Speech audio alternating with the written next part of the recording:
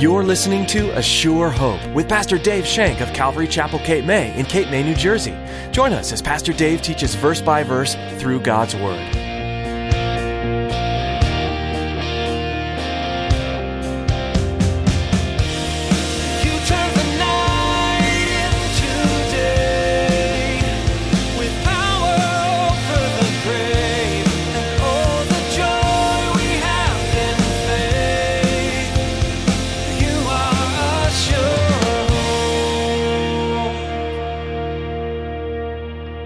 It was a nice liquor cabinet.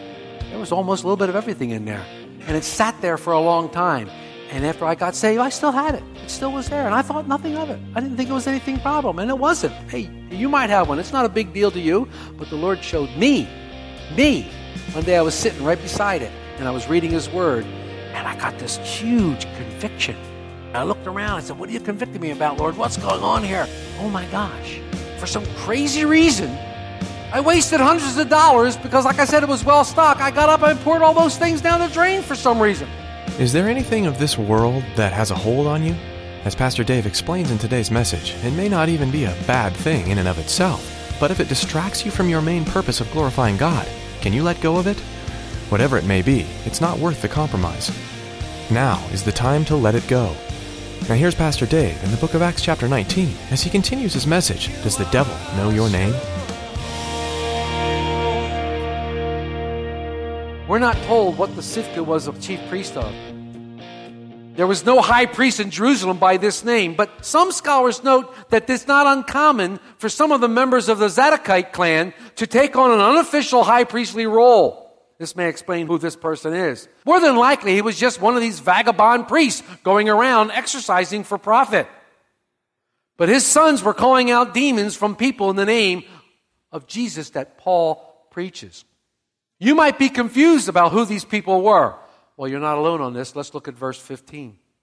The evil spirit answered and said, Jesus I know, and Paul I know, but who are you? I love this. This is probably one of my many favorite verses in the Bible because I just love this. Who are you? The demon says. This is an interesting usage of the Greek word to know. Very interesting usage here. We see two different forms of the verb to know. Jesus, I know, he says. That's the word gnosko. That means to know absolutely. Like we stated earlier, Jesus is well known by Satan and his demons. They absolutely knew who he was and who he is, and they've even called him the Son of the Most High God. You can read in Luke 8:28 and Mark 5:7 almost the exact words. This demon, and he cried out with a loud voice and said, what have I to do with you, Jesus, Son of the Most High God? I implore you by God that you do not torment me.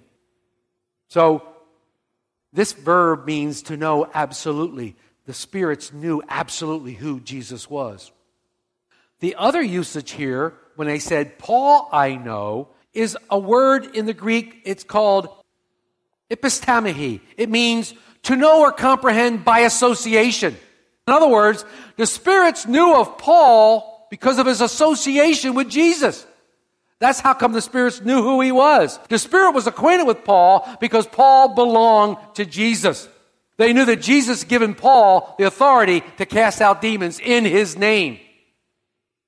Paul was one of Jesus's, but they didn't know the sons of Sifka.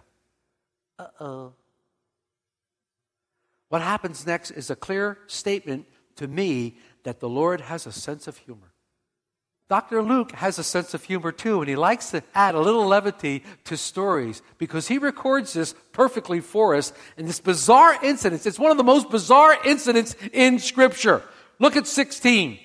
Then the man in whom the evil spirit was leaped on them, overpowered them, and prevailed against them so that they fled out of the house naked and wounded.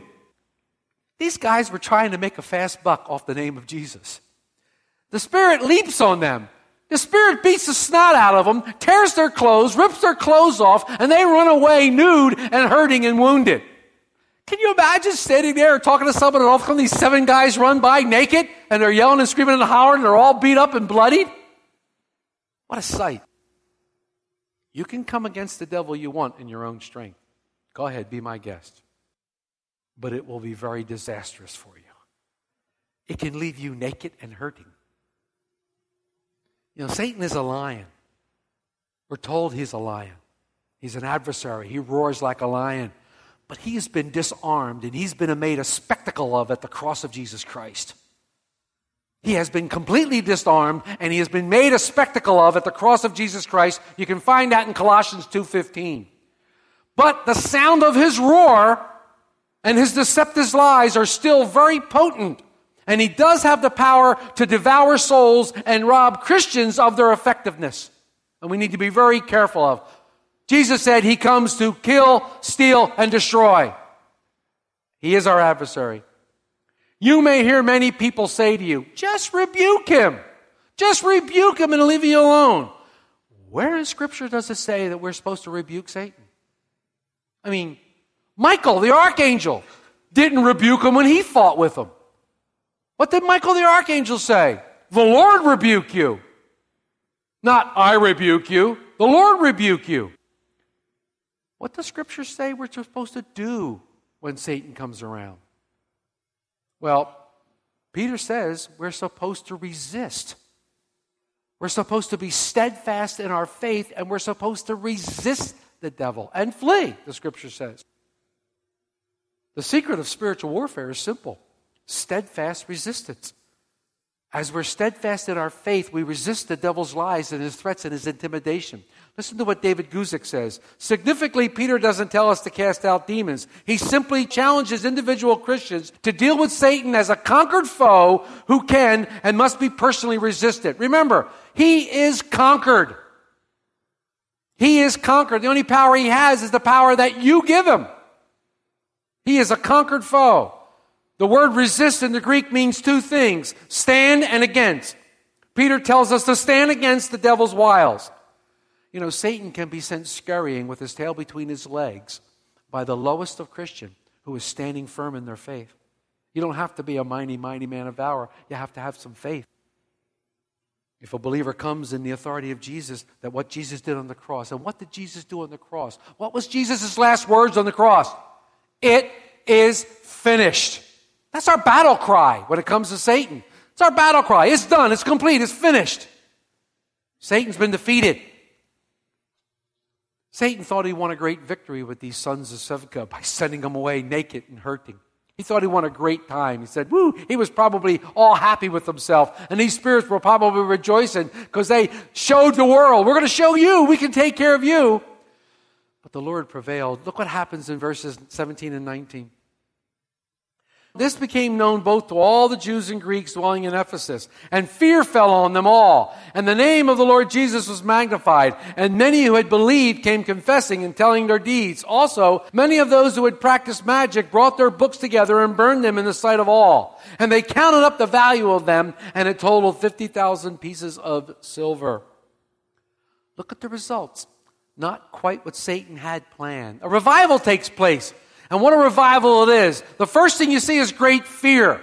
Great fear upon it. This wasn't a shaking, quaking, although it may have been. They were in reverent fear of the Lord. They were in reverent fear of what was going on. And this reverent fear led to the next thing. They magnified the Lord's name. They magnified the Lord's name. They were worshiping. The Greek word here for magnify means to declare his greatness. Isn't this what the Israelites were doing on the other side of the Red Sea?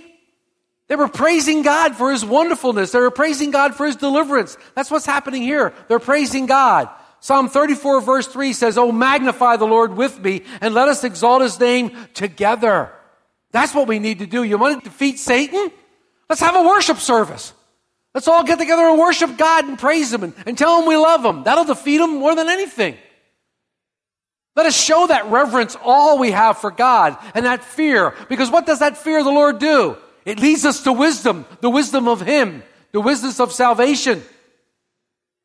So there was great fear. And they magnified the Lord. They were worshiping. And this is what they were having. They were having a worship service.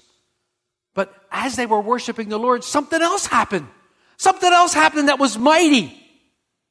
They began to confessing and telling each other their deeds. They began to confess their sins one to another. I'm sure they were going around asking for forgiveness. I'm sorry I did this to you. Please forgive me. They were confessing their sins. They're worshiping one moment, and then all of a sudden they're spontaneous, telling each other they're sorry and trying to make up with each other and confessing their sins one to another. Talk about a movement of the Spirit.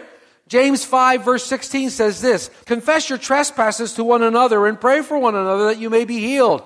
The effective fervent prayer of a righteous man avails much. What a wonderful time they were having. Can you imagine this group worshiping God, praying with each other, telling each other their hurts, telling each other their pain, telling each other their deeds that they've done, confessing one to another.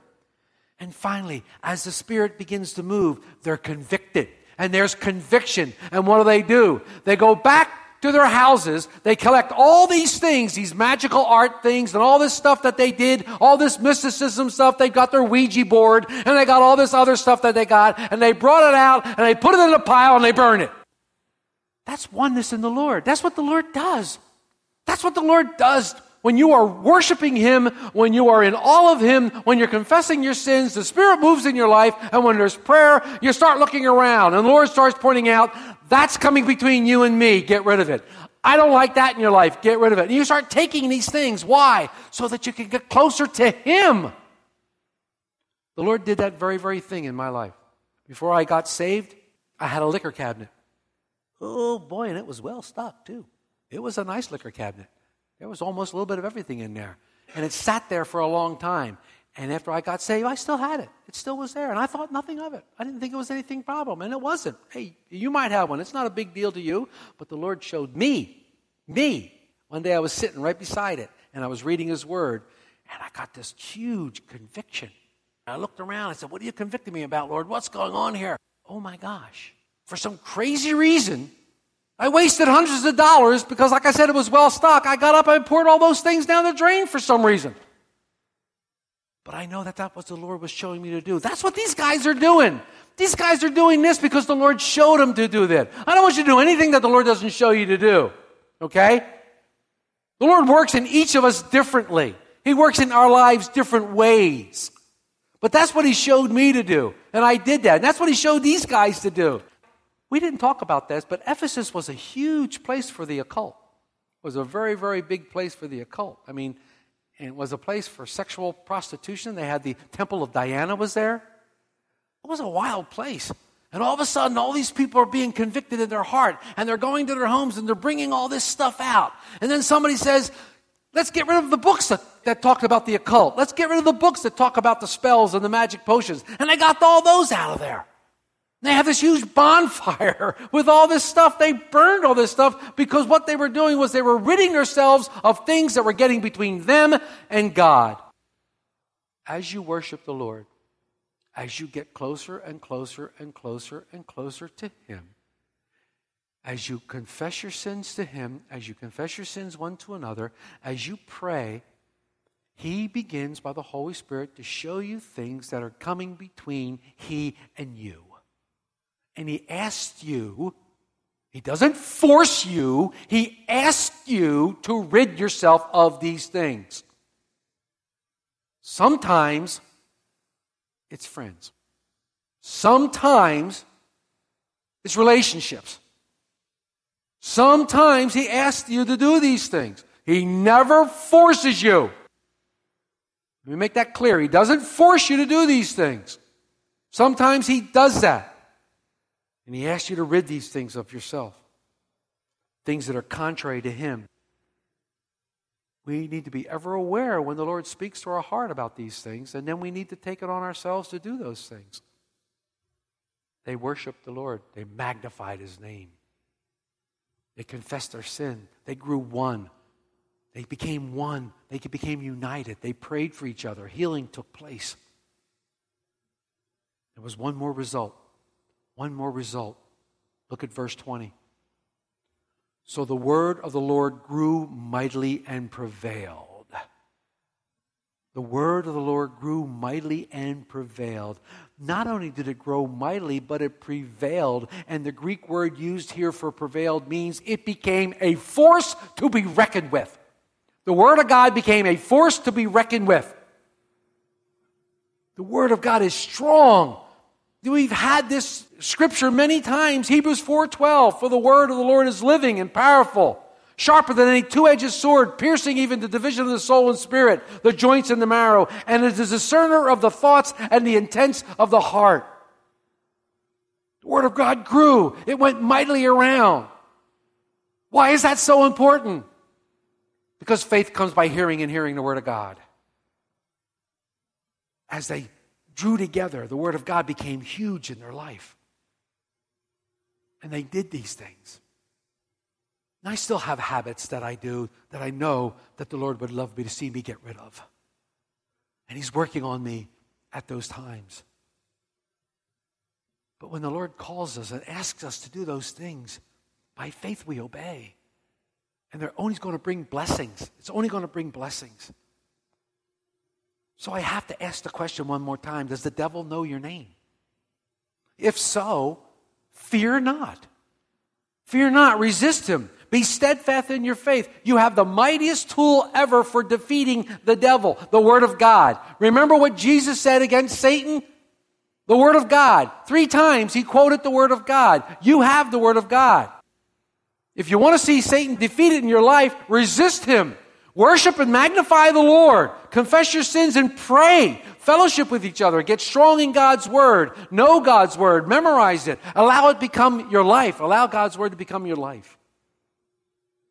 When the devil comes at you, come back at him with the Word of God. When the devil comes at you, and he will come. He comes as an angel of light. He doesn't come as somebody that you think, oh, no, he comes as an angel of light. A pastor once explained to me the Christian walk this way. Pretty interesting. He said, life is like an escalator going down. It takes no effort to follow it down to your ultimate destruction. When you become a Christian, you must turn around and start walking up that escalator. Have you ever done that? As a kid, turn around and try to walk up the escalator? He said, that's what the Christian life is like. You're walking up the escalator, and it's a struggle. And if any time you stop pumping your arms and walking, what happens? You go down. You backslide. Pretty interesting analogy. Jesus is standing at the top of the escalator saying, come on, you can do it. Come on up here. Unfortunately, we're going in the opposite direction of Satan. And we're going to come across him face to face. But if we keep our eyes focused at who's the top of the escalator, Jesus Christ, we can get up there. He said in John 16:33, these things I've spoken to you, that in me you might have peace. In the world you have tribulation, but be of good cheer. I've overcome the world. Christ has overcome the world. Christ has defeated Satan. In him we have peace. In him we have life. In him we have everlasting. Why would you want to move away? Why would you want to stop walking and go down the escalator? Why wouldn't you want to keep going until you get to the top finally? And he says, well done, good and faithful servant. Enter into the joy of the Lord. That's what I want to hear. That's what I want to hear. So, does the devil know your name?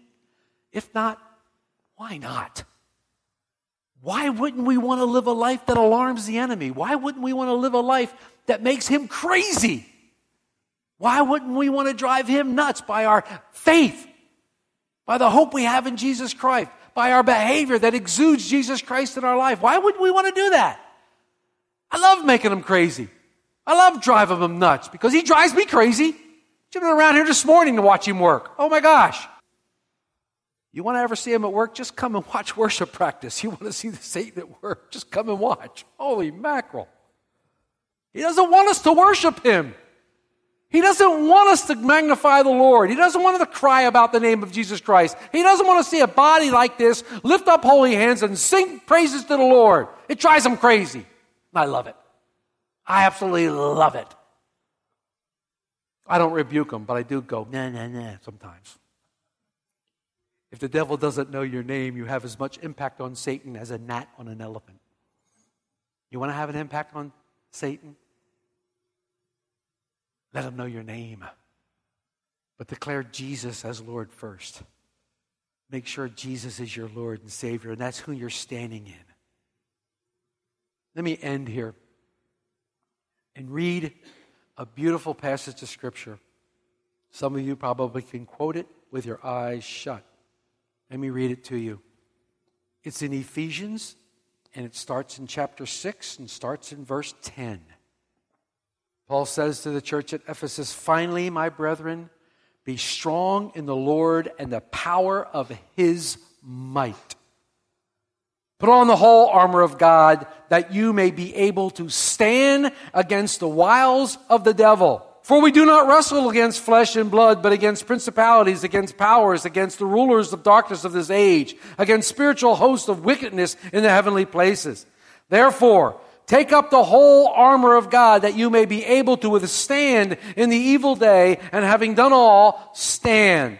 Stand therefore, having girded your waist with truth, having put on the breastplate of righteousness, and having shod your feet with the preparation of the gospel of peace. Above all, taking the shield of faith, with which you are able to quench all the fiery darts of the wicked one. And take the helmet of salvation and the sword of the Spirit, which is the word of God. Praying always with all prayer and supplication in spirit, being watchful to this end with all perseverance and supplication for all saints. And for me, that utterance may be given to me, that I may open my mouth boldly to make known the mystery of the gospel, for which I am an ambassador in chains, that in it I may speak boldly as I ought to speak." Wow. Take the whole armor of God. He says this is what it's for, so that you can stand. Remember our definition in Greek of resist? Stand. Stand firmly, steadfast, immovable, knowing that your Father in heaven loves you and knows your name and has called you by that name, and knowing that He has sent to us an advocate with the Father, Jesus Christ the righteous. And when Satan's up in heaven, and go back to Job, and you see that Satan gets into heaven now and then, and when Satan's up in heaven and he's wandering around, then all of a sudden my name comes up and Satan goes, "Oh, that guy Dave down there, what a bozo. Have you seen him? Have you seen him?" And Jesus says, "Wait, he's mine." Satan backs away. That's what you want. You want to stand firm in Jesus Christ, because He is our armor. He is our truth. He is our righteousness. He is the gospel of peace. He's the one in which we put our faith in. He is our salvation. And He is the exact Word of God. The Word that became flesh and dwelt among us. Jesus Christ. And that's who we trust in. Satan's going to come against you if you've made a profession of faith. If nothing's happening to you, if you're not being bombarded, I might have to question some things. I might have to say, what am I practicing? What am I believing in? Does He know your name? I hope so. I hope He knows your name. But we know Jesus. We're associated with Jesus Christ. He's our Savior. He's our shepherd. He gave Himself for us. And in Him, we are overcomers. Amen? You are a sure hope. When Jesus left earth following His resurrection, His followers weren't sure what was next. They had instructions from their Lord and Savior, but not much else. However, they chose to trust that what Jesus said was true and was going to change their lives. It did. The Holy Spirit came upon them, and they began to minister to the world in ways they'd never have been able to do on their own. Is Jesus asking you to follow His instructions today? Maybe He's only given you a piece of the journey, or maybe He's asking you to wait. Take a cue today from the members of the early church. Trust Jesus to come through with His promises and change your life. We're so glad you tuned in to A Sure Hope. We'd like to hear from you and learn how we can be praying for you. So please give us a call. Our number is 609-884-5821. If you'd like to hear more messages from this series in the book of Acts, you'll find them at ASureHopeRadio.com. There are several teachings on various books of the Bible available online for download, and we encourage you to share them with your friends and family. You can also receive a CD copy of today's message by calling us. Again, our number is 609-884-5821. That's all we have time for today. We're so glad we can share God's Word with you through this ministry. Pastor Dave will have more to share from this verse-by-verse, chapter-by-chapter study of the book of Acts. So we hope you'll join us again, right here on A Sure Hope.